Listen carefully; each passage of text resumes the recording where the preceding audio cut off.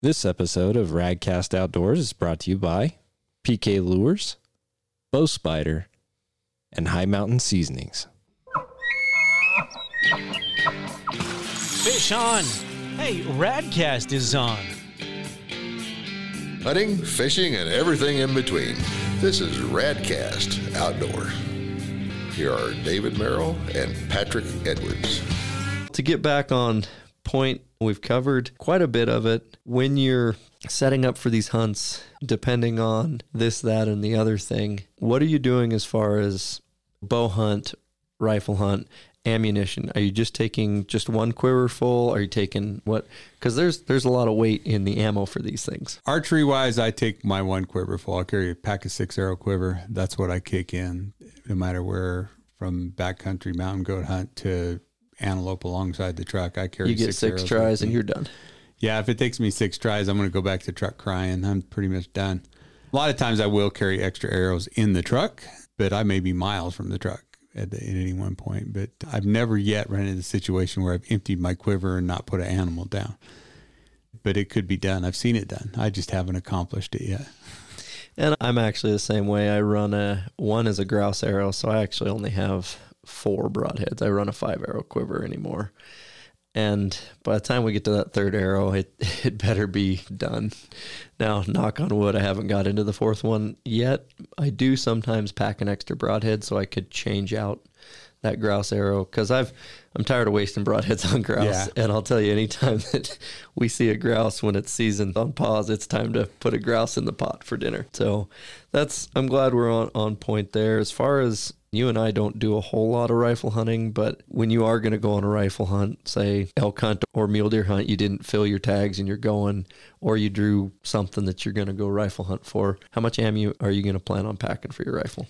I normally carry 10 rounds. That's what I put, usually 4 in my gun, and then I can put another 6 in my pocket. If I was going on a multi-day hunt, I may pack a few more, but have you ever I've never needed more than that. Usually what's in my gun is the 4 in the gun is more than sufficient. There's been a few times I've used a few backup rounds trying to finish something off, but it's most of the time it's the 4 rounds in the gun's all I've ever needed. Dan, I'm similar. Once that first arrow flies or that first bullet flies, it's a little bit chaos for a moment. And if that first one didn't go where it's supposed to, it doesn't get better with the second and the third. Archery, I've made a marginal first shot and a second great shot, right? It has happened, and same with the rifle. But typically we're trying to make sure that first shot counts, and then the extras are just tertiary, right? So as far as getting into calls, obviously deer, you're not packing much. Antelope, you're not packing anything. But elk, what's your go-to stuff to have in your backpack and on your person? I carry an open reed cow call, a bugle tube. I have multiple brands. I have a whole closet full of them because I'm addicted to elk calls. So I'm not even brand specific most of the time. And I usually have about 8 or 9 diaphragms with me at any time, mouth diaphragms, and all different tension stretches. So I can reach from more lower growly bugles to higher, get up to the more higher pitched sounds by the different calls that are there. And most of the time I carry 2 of each, because in a good day, a lot of days I'll wear out a reed in one day, just calling enough to wear out one reed. I pack 4 to 6 and I have a few more in the truck, and same thing. I have a couple tensions, and I'll wear out one every 2 or 3 days. They wear out. They just do. Yeah. You stretch the latex in them. They get stretched out. And what are we supposed to do with these things once they are stretched out? Because I'm always tossing them in the fire. Yeah, I get rid of them. They're no use to me. I just throw them away when they're done, when I'm done with them, or let my grandkids use them. Okay. I just wanted to cover some of the call stuff specifically. We've gone through optics, obviously shelter. Each one of these items, guys, is going to be specific to your hunt, right? There isn't 100% do all. Now, for the most part, I'm taking the same binos and the same bino harness, right? If I'm going to pack a sidearm, I'm taking the same sidearm, elk, deer, antelope, mule deer. I'm using the same broadhead for elk, deer, antelope. A lot of this gear transition, I don't have to buy a whole bunch of different gear, but I definitely retool or rekit and go from a 18, 22 pound day pack up to I think the other day I was at 52 pounds with 4 days of food, right? But I had the heavy spotter, I had the tripod, I had the sleeping pad. The Hilleberg, it's got a big enough vestibule that you and I could put our packs and bows in the vestibule and sleep in there, but it's still shoulder to shoulder tight. And I don't mind if it's nice weather, I'll hang my pack on a tree or something like that. If like when we were mountain goat hunting, there was not really any place to hang stuff. So it's got to come in with you to stay out of the weather. And even August in Wyoming hunting mountain goats, you're going to weather some thunderstorms. They just collide over the top of those big ridges and you're in the wide open. There's nothing to hide from them in. Yeah, I can. Just last week, I was on a solo couple day elk trip over in Wyoming and in one of the mountain ranges. And every evening you could see it build and hear it coming. And I actually, it was about 2, 3 in the afternoon. I went and hid in the tent for 45 minutes because it was torrential downpour. And I was back at camp about noon and elk had shut up about 9 o'clock. So I was just waiting for them to start up in the early afternoon. So those afternoon naps elk hunting are amazing. I think that's half the reason I go anymore. But I will say that to be able to throw the backpack and bow in the vestibule, crawl in the tent, and just wait it out when it's sheets of rain coming down. Yeah. It's worth it for sure. And if you were trying to bivy sack it, and that's what I found, I still have a XBG Cabela's bivy sack, and there for a while I had the sleeping bag and pad inside that. But you still really have to set up a tarp unless you want. Unless it's really good weather, yeah. Yeah, if it's bluebird sky and you're just going to sleep on the ground, they're okay. If you're in mosquito country, you're still going to have mosquitoes all over your face. Guys can scream at me all you want if you love your bivy sack. I've had one and I'm not a big fan. By no means. I don't think there's any more true security in a tent than a bivy sack. There's just a little more protection from sideways rain and from wind. You get a little more space between your bag, between you and the weather. Yeah, I agree. And when you get up and it's drizzling and you got to get dressed, when you sit up in a bivy bag, it's raining and you got to get dressed in the rain. It's a little demoralizing. When you're in your tent and you can I open the door and cook in the vestibule and can start getting dressed and I can have my rain gear on before I even step out. It makes a little different atmosphere when you can get dressed, quote unquote, indoors before you go outdoors. So definitely but when we start adding all these things up weight wise, your kit can really start your backpack gets heavy. And yeah, for sure. One thing we didn't talk about that I really like that Bow Spider's selling is our pack covers, our waterproof backpack covers. They are multi-use, really nice. We have 2 sizes, but what I've found is if you put that receiver on top of your backpack and then put our ultra-lightweight backpack covers over, you can still put the post through the material into your receiver. So you can have your backpack waterproofed. If you're running our bow slicker, you can have your bow waterproofed and still have quick access when you're hiking around in the rain. And that actually is pretty handy. It is pretty handy if you're getting into bad weather. So definitely a waterproof backpack cover. If I have my rain jacket and my backpack cover, I'll hunt in some pretty nasty weather before I even put my rain pants on. Right. But I am running gaiters, right? So if the brush is wet, most of the time my legs are still staying pretty dry. Now it's got to be pretty nasty for me to go, all right, it's time to put the rain pants on. Just because I've got the pit zips on the raincoat, so if I'm hunting with the rain jacket on, I can open those pit zips up, and I'm still getting rid of a lot of that moisture humidity. Once I put the rain pants on, it feels a little more locks in, claustrophobic. I build a lot more heat and sweat, and I can't move as fast as far. So certainly that's some of the things I do, you do. It's great that we covered some of the same stuff. Food-wise is one of the big things. Food prep, food. What are you doing on a multi-day hunt versus a day hunt? Day hunts, I grow mainly with granola bars and sometimes tortillas, peanut butter, a few things like that. I don't carry a lot of heavy food with me. Pound of food, maybe. Pound of food, maybe, yeah. A few granola bars, protein bars, stuff like that. Multi-day hunts, I'm usually running granola bars for breakfast, something similar to that lunchtime, and then dehydrated dinners for whatever brand you prefer for the dehydrated meals or freeze-dried meals for dinner. I've eaten quite a few of them, and there's a bunch out there, and I'll ramble through a few of them. There's Backpacker's Pantry, there's Mountain House, there's Heather's Kitchen. Peak Refuel's one that just come on the scene here a couple of years ago, and I've been eating a lot of those, and the flavor is amazing. Now, pretty much they're all similar. The ingredients and the sodium level in Peak is a little different. I like the Peak Refuel. I found all their stuff to be pretty flavorful, and in a long 3 or 4 to 5 days of hunting, having a meal that tastes decent in the evening really is nice. That you're looking forward to for sure. We've covered this on the podcast before, but one of the hacks that I have found is there is biltong, air-dried beef. Right. Apex just came on the scene. There was one called Boyke's, but Apex is now out there. And I will take a bag of that and put it on top of the Mountain House scrambled eggs. And if I'm on a 7 to 10 day, I'm taking Mountain House scrambled eggs for in the morning. And then I do similar stuff, trail mix, jerkies, snacks, candy bars, protein bars for lunch. Sometimes oatmeal, not very often. And then dinner, I like to do a freeze-dried meal, but I love adding instant Idaho potatoes, and sometimes I'll take a stick of butter.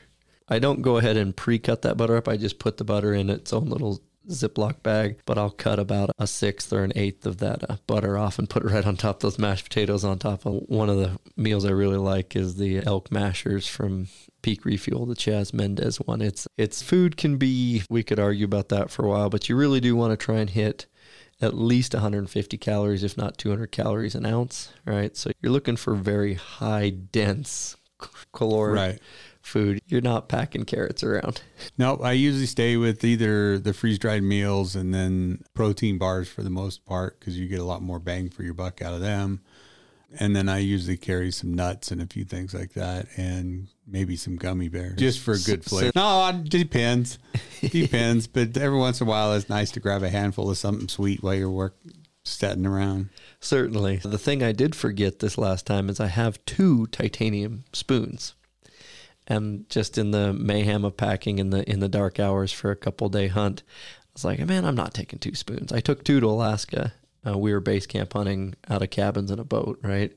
So I have a short spoon and a long spoon, and somehow I took both out at different times. I'm like, I threw them both out. So first night in there, I'm all excited, cooking my food, and I'm digging through my stuff, looking for my spoon, and I'm like, and then I finally remembered, oh yeah, last minute I threw that little accessory kit out that had my spoon in it, and it had my secondary communication with the PLB. I already had the inReach, and I wear the inReach on me, and a lot of times 2 is 1 is none. So I do like to pack that, especially like base camp stuff. I like to have that other one around. Just the inReach the battery could die. This one is purely you pop the top and pull the antenna and push the button. There's no texting. There's no turning it on or off. It's just sends out a signal, right? So I have a little more faith that when I go to grab that one to use it, it's going to work, but it's twice the weight. So if I can leave it, I'm leaving it, right? And I am that guy that I'm going through, I'm cutting the handle off on my toothbrush. Oh, this titanium spoon's a milligram lighter than that one. Oh, I'm going to take the lighter one, right? Do I really need 2 wind checkers this trip, or can I get by with 1, right? I'm always going through my gear. Do I need 8 reeds, or can I get by with 6 reeds? I think it's important to go through, especially your day pack, if you hunt out of the truck, mainly doing day hunts. And that bag tends to get full of stuff from 5 years ago. I think it's important to empty it every year, go through it and say, what do I have in here that I haven't used in 3 or 4 years? Do I need all this stuff? And kind of pare it down to what you're going to actually use and what you need. That's great advice. Go through it and refine it and keep looking. And I've got to this point because I probably used to pack 30 pounds of stuff. Oh, yeah, we all did, yeah. In my little book bag of, I got to have this and I got to have that. I remember I used to pack, I had insulated bibs when they first came out, Cabela's or Walmart or whoever, but they were Walls brand, insulated full zip bibs, and I would roll them up and buckle them on top of my fanny pack. They had to weigh 4 pounds, just them themselves, but that was the layer I had. I had basically cotton blue jeans on. They were camel print, but they were cotton. So if it was going to get nasty, I wanted those insulated bibs, right?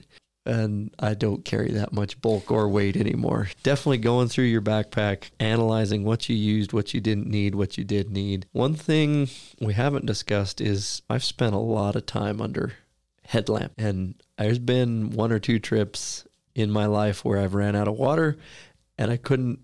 One specifically, I remember I couldn't find my headlight. It was actually in the bottom of that huge bag. It got dark and we were all loaded up and it was already loaded with meat. And I'm like, man, I must have left that in the truck. So I hiked out a couple miles, somebody else's headlight. And I'll tell you what, there's very few things more miserable than at midnight when you want to drink of water and you're out. And then at 10, 11 o'clock when you're stumbling behind somebody with no headlight. See. And so you start having them walk behind you. Well, you still can't see because your feet are making such big shadows that, yeah. So what do you do for headlight? I have a Peaks rechargeable, and it is bright. They come out with them, 2 years ago is all. Probably the brightest, best headlamp I've ever put on. One charge lasts forever. I can run through. I've been quartered up entire elk and packed it out on one charge. It can be recharged with my cell phone battery charger. And then I usually have a backup, like backup light, small light. It's a backup that I have something else. So I switched to out of Germany, and they just came on the scene, and they are rechargeable as well. They're AA rechargeables. And so I packed 2 headlights with both rechargeables and the other charging station, and they last 30 hours on low, 8 hours on high. That's the way my Peaks is. I get over 30 on low. I'd say and high is super minimum. Bright. Yeah. But I do like to pack 2 in case I lose one, right? And they weigh a couple ounces in the battery in there. Right. But I plan on, the second one is just in case I lose the first one, but the second one has the second battery if I do drain the first one. And I can recharge them with my cell phone charger too. But that is one thing that I could probably, if I was brave, take a little bit of weight out by only packing 1 headlight. But then again, I'm prone to dropping things in the woods. I've done it. There's gloves and hats and bugle tubes and rangefinders laying all over the woods. So if you guys find any of that stuff, go ahead and reach out to me. I'll tell you if it's mine. You can mail it back. Yeah, I think we've all left something in one place or the other. The mountains seem to just eat gear, and when you've got some of these headlights, we're not talking $9 Energizer headlights. Right. We're not talking. There's a little bit of money in this equipment, and it pays to have good equipment. One thing we didn't touch on, and it's probably pretty important, is the rangefinder. Right. Whether you're rifle hunting or bow hunting, you do need to know how far away it is. I just switched to the Bushnell Broadhead from a couple big name brands that everybody would know. I've had 4 brand name rangefinders, and I really wasn't in the mood for switching, except I left a Sig Sauer on Kodiak Island. So if you do find that one, I'd like that Kilo 2200 back, because it was a great rangefinder. However, after doing a little bit of research, and by no means are we sponsored, affiliated, or in any way partnership with Bushnell, but that broadhead rangefinder for a bow hunter, the reticle switches from red to black automatically. It's got reflect technology in it, and it is the most accurate rangefinder, whether you're rangefinding a matte black bear or a glossy, shiny metal sign. They did a really good job of making sure that it was out to 100 yards. It was the most accurate. And I had a Leica that was a red reticle, right? Great, except when you're in full sun on an antelope. Yeah. And the Leopold I had 500 settings. You had to almost be a computer technologist just to program it. Yeah, this has a brush mode, a rain mode, and a no mode. It's got one button, you push it, it gives you a yardage, right? And it's already got the angle compensation, and the reticle already changes from red or black, whichever your eye picks up better. Range finders are really important. Get one that works. And yeah, I run a Vortex. I've run Vortex for quite a few years, mainly because I'm hard on gear. My spotting scope has been to Vortex multiple times, rolled over by a horse, dropped it and broke the prism out of it, drove over it. And Vortex has fixed it every time, no question. My binos have been in twice. They've been repaired by the Vortex rangefinder. I've had great luck with it. It ranges long distance really fast. It's great for bow hunting, does good angle compensation. They are a little more expensive, but if you're like me and treat things much poorer than they should be treated sometimes, they do pull back their gear for sure. Their warranty has been fantastic. Tends to happen when you're packing precision optic glass over rocks on horses and in your hands and tripods in the wind. We're not setting these up in the kitchen table looking out the window, right? Yeah, I'm infamous for knocking my spotter over on the cliff, and the tripod and everything goes rocking down the hillside. One of the other things I want to touch on that I pack is I pack toilet paper and wet wipes. You can't get clean enough with toilet paper and a chapped butt when you're doing 20 miles a day. You start getting swamp butt and walking like we've all seen somebody doing that wide step walk down the trail, know exactly the problem. I pack 1 or 2 wet wipes a day. They've got some dude wipes out there. They got big wipes, but to be able to clean up a little bit and stay clean especially when you're living in the same clothes for 10 days, 2 weeks. Absolutely. I agree 100%. I always have some kind of wipes to clean up with it at least once a day to just help keep things from getting chapped. Yep. Because it ruins a good hunt. Start getting shape anywhere and it ruins a good hunt. The other thing that I have in my little toiletry kit is chapstick. And I used to look at people weird. I'm like, you're sitting on a windblown ridge day in, day out getting sun. You start getting cracked lips and it's pretty brutal. So I usually carry chapstick with some kind of sunblock in it to help. That helps.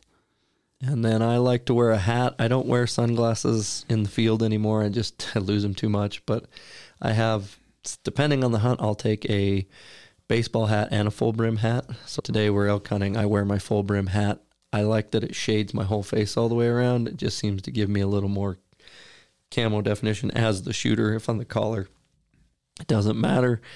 I like when I'm putting the hood up a lot, a little bit colder weather, I like just a ball cap. Yeah. The full brim hat seems to be a little annoying because you're collapsing that full brim anyways.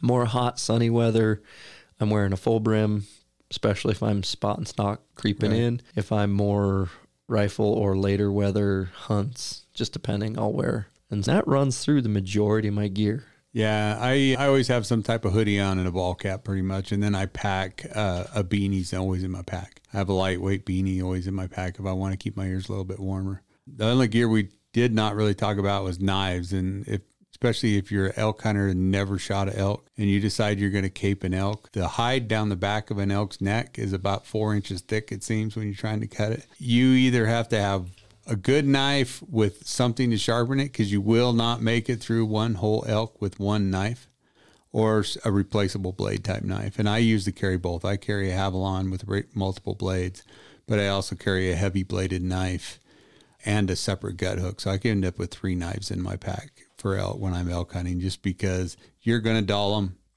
and trying to cut up an elk, especially if you're by yourself, is tough enough, but with a dull knife is miserable. And just caping an elk out in the back country will dull a couple blades at least. If you're using a Havalon, you're going to go through 4 or 5 to get a cape off correctly, and you need something to be able to resharpen them with.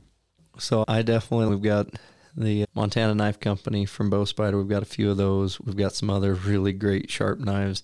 We've got the Outdoor Edge knives as well, and we've got those Bow Spider label engraved, because I like having a fixed full tang knife, right? Something that if I need to pry an RV, twist something, I need to stab something, I want a knife. And I actually wear that on my chest, right? And I really like having it right there on the pack suspender. And I used to have a clip knife all the time. I really liked the Ken Orion Kershaw. I really liked, he had a knife. I don't remember exactly which one. It was a straight blade.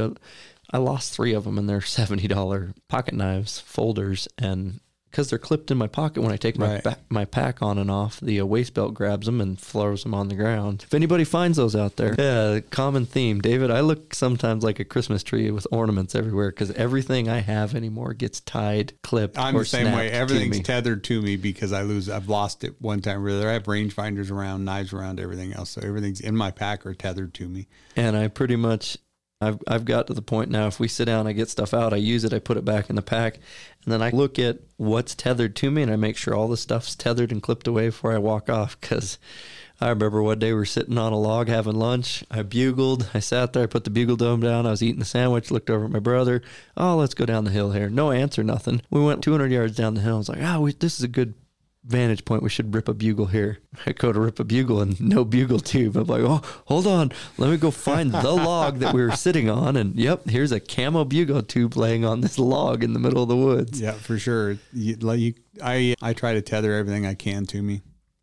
And if you don't want it tethered, put it in your backpack. But I will say, having your equipment stowed in a position where you can get to it, utilize it, use it, and then put it away, it really is nice I lost a cell phone one day. The inner zip pockets on a lot of jackets, I had the jacket half zipped open. I thought I'd put it in the pocket. I just put it in between me and I hiked. And I was hiking right up a ridge trail, like a game trail. And I noticed at the top, like 300 yards later, and I went and looked, and I never did find that phone. So that's a really bad day, is when you lose your phone. That was a really bad day.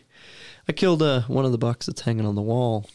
the next day. So I'll trade the cell phone for the buck. But I don't know, we've gone through a lot of it, and there's trying to get down to the nitty gritty. You really do want to hit sub 20 pounds for a day pack, right? You should be able to have first aid, a little bit of shelter clothing, fire starter, a little bit of food, kill kit in that sub 20. Probably the most of my weight's water every day. My Yeah. pack's probably in the 10-pound top range, frame and everything, 10 to 12 pounds until I put water in it.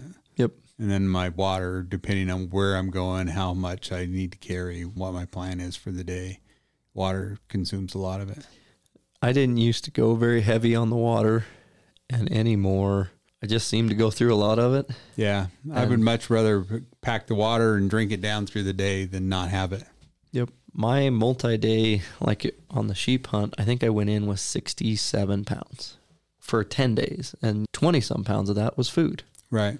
So now we're 41 pounds with shelter. It's hard to get sub 40 pound for multi-day if you've got a decent shelter, Right. decent sleep system. You're down to, I'm not taking fingernail clippers, right? I take half a toothbrush. Right. I was in right at 50 pounds for my mountain goat hunt with the plans to eat the food down while we hunted and shot the mountain goat on the second day. So we had to pack all the food back out anyway. Yeah. If you get time to go watch our latest mountain goat film, when I'm coming off the hill, I think I only have 2 days of food and I'm 100 pounds. Yeah. I'm easy 100 pounds. And that's, I guess, one thing to talk about is hiking poles. When I'm elk hunting, sometimes I utilize one. Depends on where we're going. If we're really going to cover some steep, rocky terrain, creek crossing, it's great. And Peaks Design makes some really good hybrid carbon fiber aluminum trekking poles. Yeah. Black Diamond makes some. Lakey makes some. Get you a decent pair. Don't just go get the cheapest one you can. But Grandpa with his walking stick knew something, right? Yeah, I carry trekking poles all the time. It's in my pack every day I hunt. I don't care whether I'm hunting antelope or I'm hunting deer. Not for use while I'm hunting, for use while I'm packing meat out. When 100%. I throw 100 pounds on my back or more with elk, I want my trekking poles because I can cover rough terrain so much faster and safer. I ain't going to fall, trip, break an ankle, whatever happens to be. The trekking pole saves you a lot. What I've noticed is fatigue management, right? The buck that you mounted for me that day was 12 miles and 6,000 feet elevation. Now we took the llamas, right? So I had a rifle on, but still was a ton of country to cover in a day. And guys can do more, certainly, but to have got in, found a buck, killed him, processed him, loaded him, and got back out we left at 4 a.m. and was back at 10 p.m. in super rugged, steep country. The fatigue management, if you don't use trekking poles, you have to utilize all the stabilizing muscles in your legs, even in your core and your ankles and your feet, to keep you on balance as you go across rocks or scree or logs. And that log after log, rock after rock really takes its toll. Towards the end of the day, you're getting a lot more fatigue in your main power muscles, which is your quads, versus if I've used my arms to stabilize the load that is the backpack, even if it's 20 pounds, now my legs can, and I found I can go probably 20, 25% further by utilizing just one trekking pole unloaded. And same when something gets harvested, if I'm going 400 yards or 40 miles. I break my trekking poles out all the time. Mine are out whenever I'm running loaded. Or if I'm just like on a dead march back to the truck and I've got 3 or 4 miles back to the truck and I'm going to go up 2 or 3 steep bridges, I'll put my bow on my back, my trekking poles in my hands, and because you use a lot of weight in your arms and you can take a lot of load off your legs. So a lot of times I got these side pockets in my pants and they get loaded up pretty good during the day. And I have to, every once in a while, between goodies and gloves and calls and knives and headlights. But the headlight I like to keep on the left pocket and then the spare one in the backpack. And sometimes I go throughout the day where I take it out of the left pocket and put it back in the backpack. The kind of 2 things I want to have is a headlight and a knife. And so I try to keep those 2 things on me. Is if I was to accidentally lose the backpack and everything else, I'll take the knife and then go back to the truck. It might take me a day, but I'll get there. So certainly you can watch on the Doll Sheep film on YouTube. Right after we harvest the sheep, I'm coming down the hill with my dad, and you can see me stumble and go down to a knee. That trekking pole in my hand was bent at like 20, 30 degree. I thought it was going to snap, right? Because I've got, half a sheep on my backpack, plus some of the kit, the spotter and other gear. And I went down hard. And Kodiak, we all fell down almost a dozen times. I think I fell on Kodiak. But I always had my trekking poles, right? Yeah. So it wasn't too far of a fall. Without trekking poles, it's a lot further fall.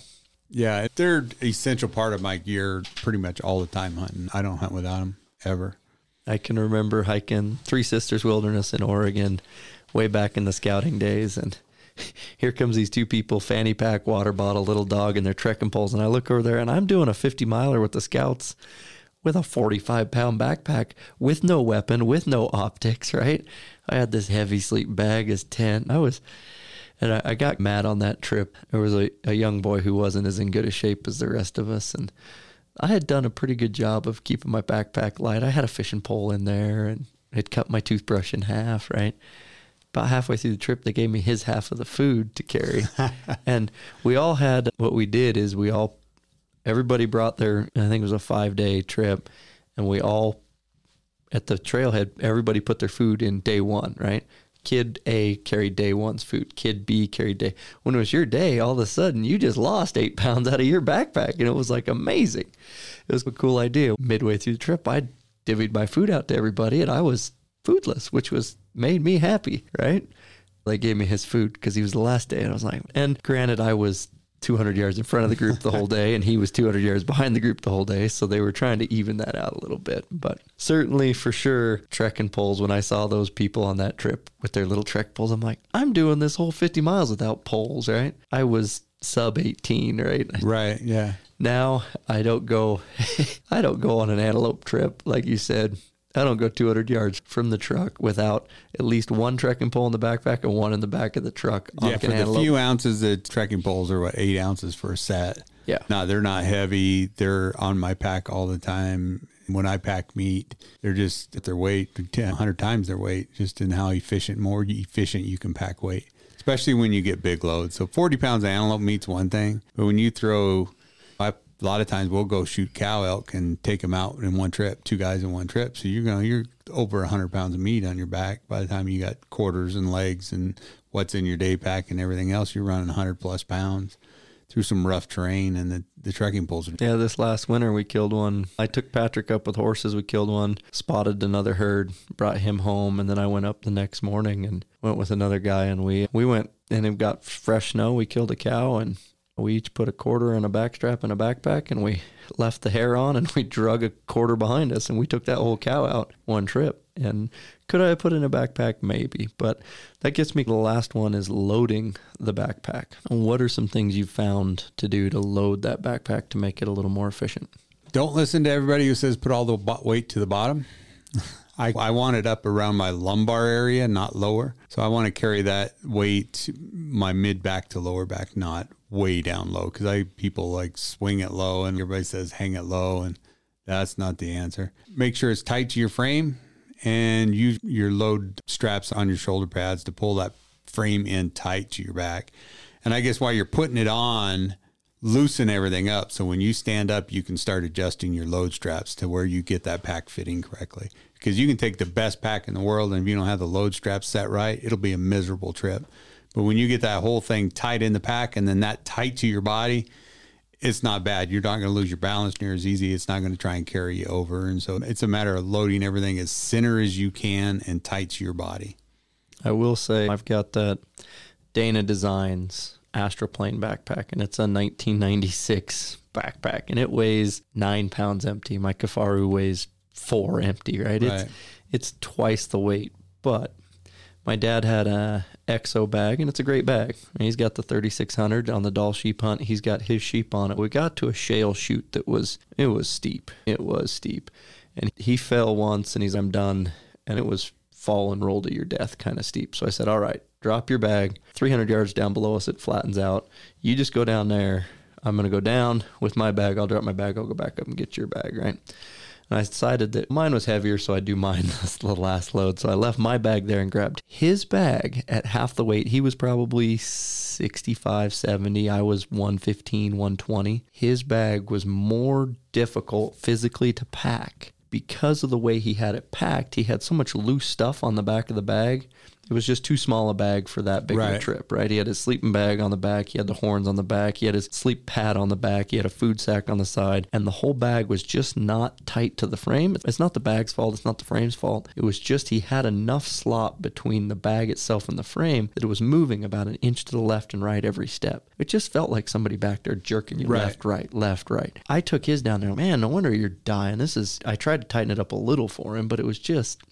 That's what we talked about earlier today. It was stuffed to capacity. It was 110% capacity. Yep. Versus my big black Astroplane was at about 90% capacity, and everything was just right and tight. And if you look at your back, you're not a straight plane. You're more of a curved line. A backpack needs to curve. So if you have a lid, and I like to break the backpack into thirds, right? The bottom third, the middle third, the top third. I like to put about half the weight in the middle third. Right. So you got about 25% of the weight in the bottom third and 25% of the weight in the top third. That's how I like to run, even in day hunt mode, right? I'll have a lid on the backpack and I'll put some of my stuff up top. Usually my water bladder's in the top. All my other junk falls to the bottom, and the middle's just empty usually. Just the way it is. I'll stuff my clothes in there, but if I get something, my clothes come out and the meat goes right there in the middle, right? So we go from 20 pound to 80 pound real quick. Right. But that 60 pounds goes right in the middle, and the top and bottom don't really change. My kill kit and some of my extra stuff's in the bottom, and then my water bladder, my knife, my headlights in the top.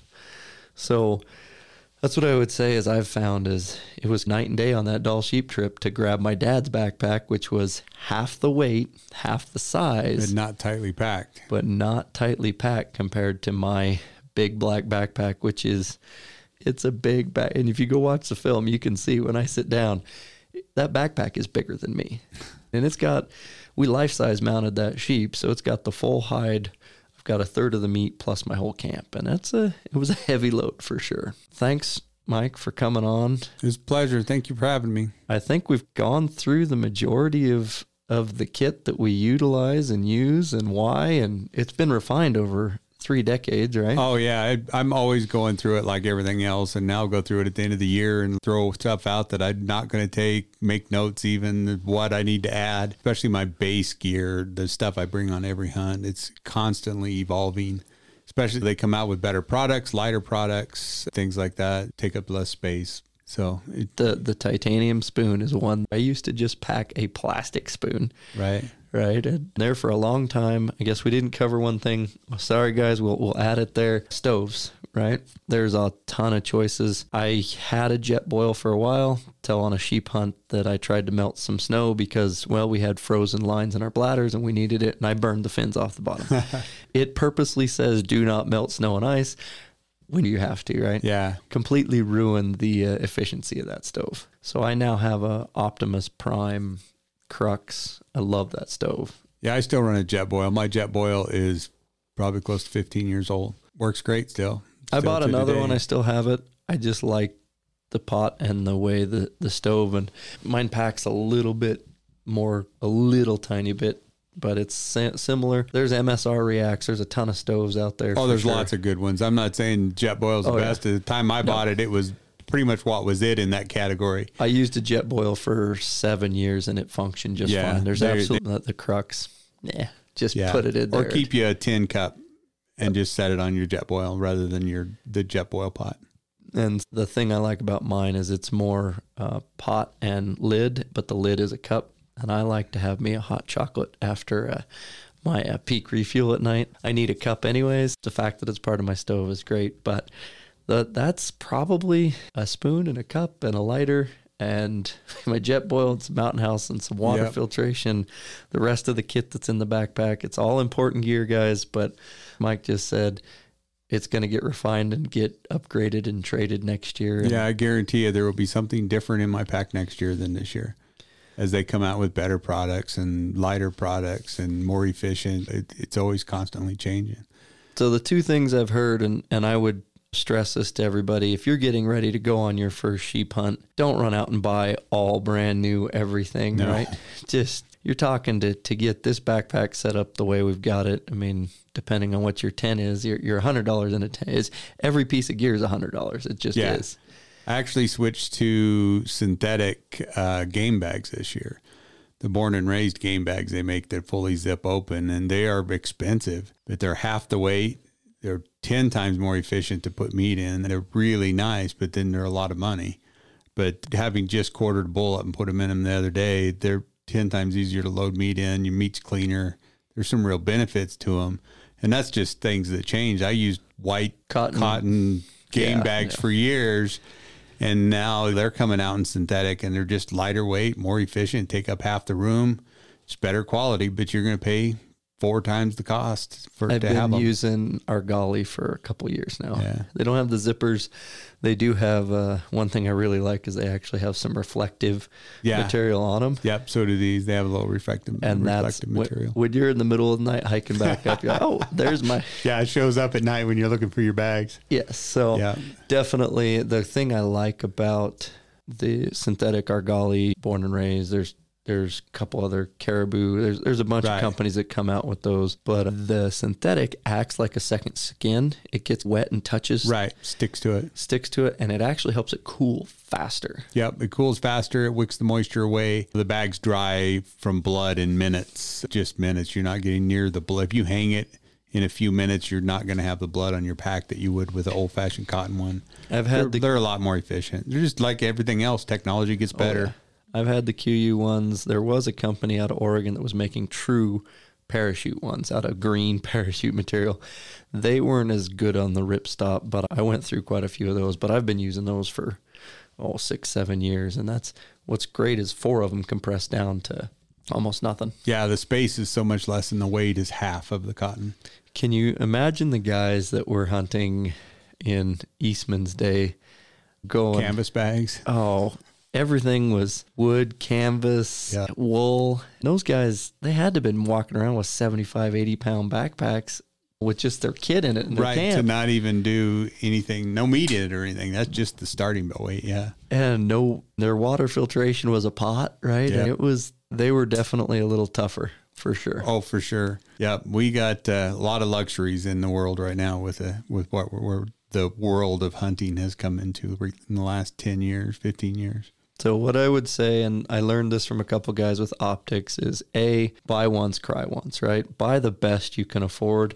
I've upgraded from Nikon to Vortex to Leopold. I'm now running GPOs, but someday maybe I'll go to Swarovski. But if you look at it financially, it would have been cheaper to just buy the Swarovski than buy 6 other brands and keep increasing $150 base price each time. Right. I did that going to Vortex in the fact that I used to buy the cheap all the time optics and break them every year, and bought one set of Vortex, and Vortex will fix your stuff. Mm-hmm. But most of the other companies, Leopold backs them now really well. Mavens, they're all backed and they will repair their gear. And so you buy one decent pair and don't lose them. They aren't going to give you a new pair if you lose them, but if you drive over it, they'll fix them. Yep. And we're not intentionally trying to do this to them, but things happen. So definitely optics. There's a lot of great brands out there from Swaro, Leica, GPO, Maven, Vortex, Leopold. I'm not going to sit here and say, oh, you got to get this one because that one won't work. Right. But definitely step up into the little bit I can't afford. Yeah. I'm not sure I want to spend this because you will, the quality difference over kind of the entry level stuff. And when I first looked, I got a $350 pair of Nikon Monarch binos, and I thought they were the cat's meow and I'd use them forever. And for the money, they're a decent pair of glass. But definitely step up into Vortex right off the gate. The Vortex, happier. Even the lower line Vortex is, for the money, you can't beat it because they're going to fix them if you break them. Yep. Even if you scratch the lenses up, they'll fix them no matter what.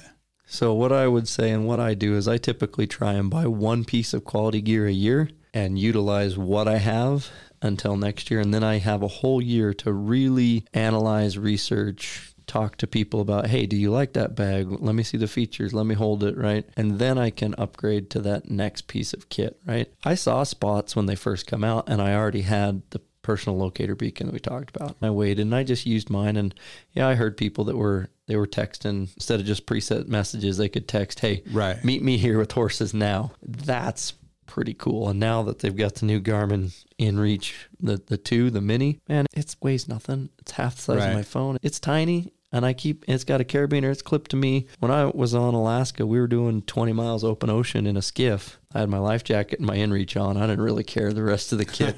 I put stuff in dry bags so hopefully it'd float if we capsized a boat. I was going to try and get my sleeping bag and my tent out of the dry bag that was hopefully going to float with me and hit the SOS on my InReach. There's things like that. You do got to plan contingency. But like I said at the beginning of this, if you're getting started in backpack hunting, that's your goal. Don't run out and buy all the brand new latest and greatest. See what you can find secondhand, right? There's definitely... Yeah, for sure. There's good stuff out there secondhand. There's a lot of the midline stuff that's really good gear that we've all used for years. And then I upgraded over the years, one piece here, one piece there. And you and I are both running Sitka. I like my Sitka stuff. I've had QU. I've looked at the price of the Killix brand out of Sportsman's Warehouse. It's not quite the quality, not quite the features, but if you were just getting into it, price point wise, that's a lot better entry-level price point than running right out and dropping a couple grand in Sitka, a couple grand at If you're Kafaru, paying, a couple grand if at you're paying Toro. retail price for Sitka and trying to completely outfit at one time, that's an expensive endeavor. And same thing, bows, arrows, sights, rests, rifles, scopes. You don't got to run out and get the Christensen arms and stick the Night Force right on top of it, right? You just don't have to go out and buy the brand new bow and outfit it with great gear. Last year's model, go into your bow shop and say, hey, do you have last year's model? And see what you can get on discount, because you're talking thousands of dollars to go out and buy all this stuff brand new retail tomorrow. You and I have both kind of accumulated it a little bit Johnny Cash style, one piece at a time, piece here, piece there. And I really like your Jetboil. It's going to serve you another 5 or 7 years, right? Right. I have no point of changing it at this point. It still works good. It lights every time. Your spot and scope, your carbon tripod, your trekking poles, the backpack's going to change. The boots are going to change. The binos might change, right? The knife will certainly change. Hopefully we'll get you into an outdoor edge or even a better one. But all this stuff is, you definitely need to measure it. Like you're saying, is go through and quantify, why do I have this? Go use it and compare it to what else is out there, because I'll tell you, those trekking poles of mine, the half carbon, half aluminum, because the bottom half of the poles are always down in the rocks. Right. And carbon's going to nick and break.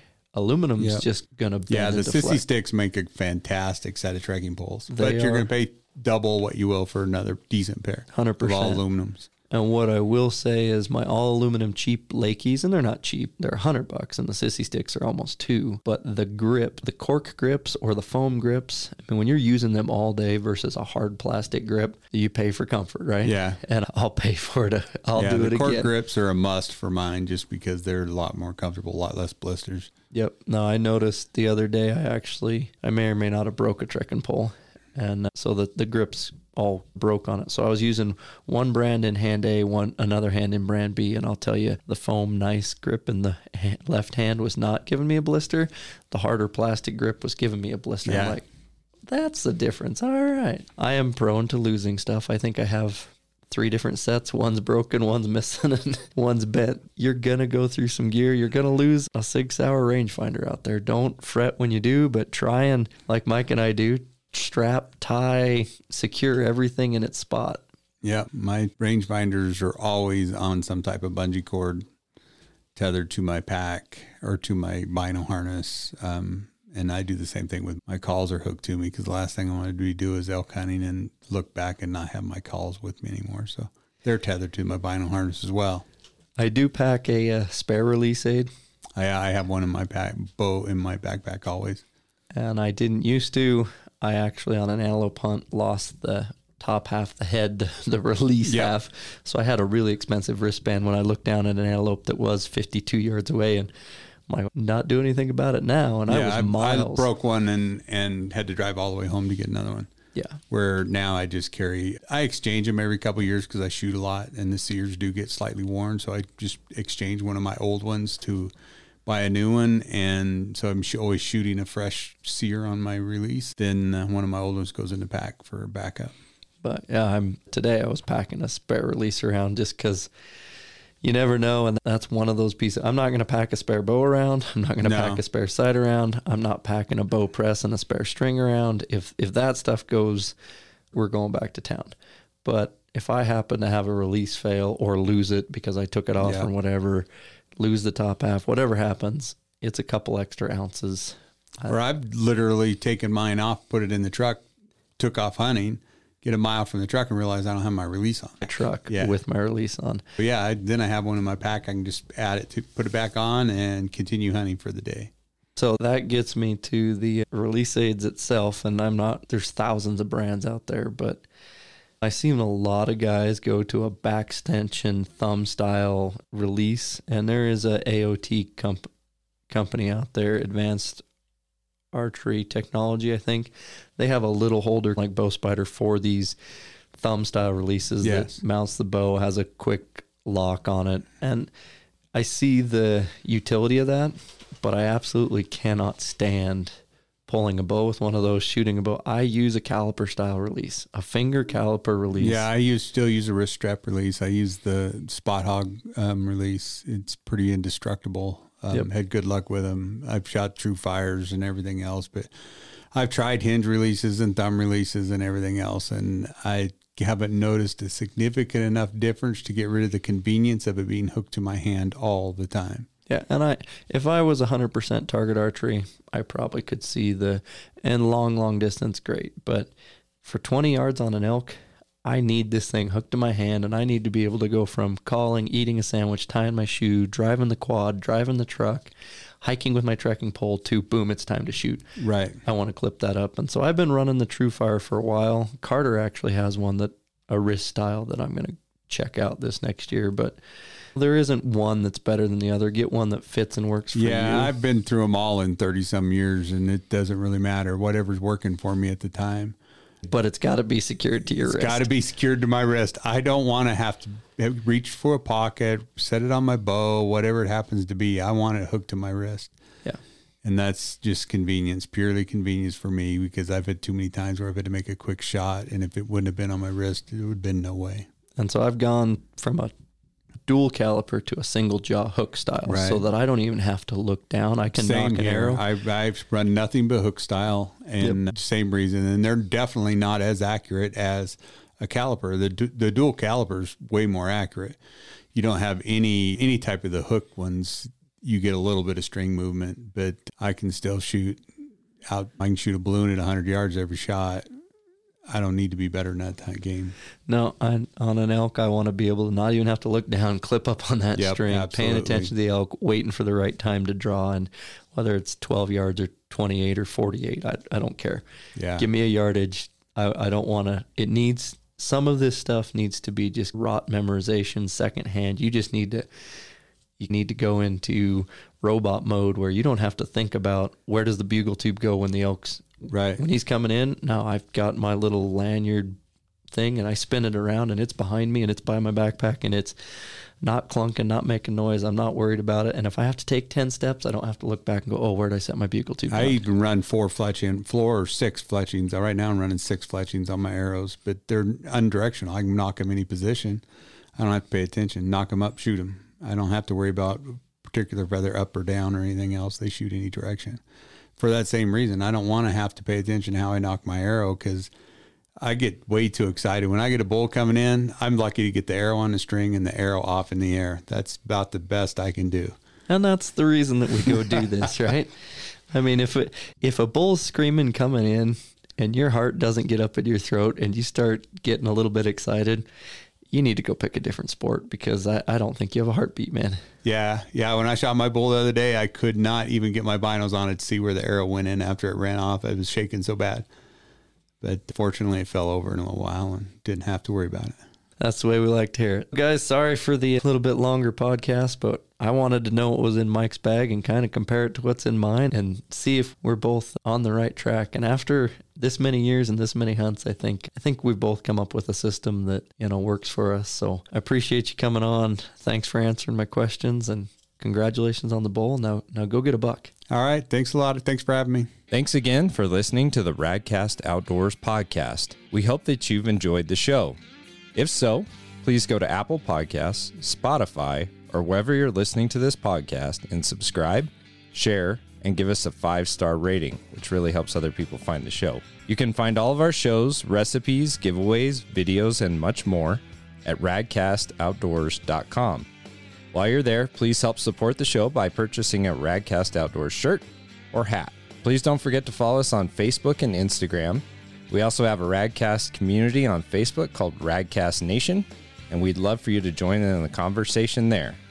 And of course, please help support our sponsors who make this show possible. Thank you again to PK Lures, Bow Spider, and High Mountain Seasonings. Until next time, get out there and enjoy the outdoors.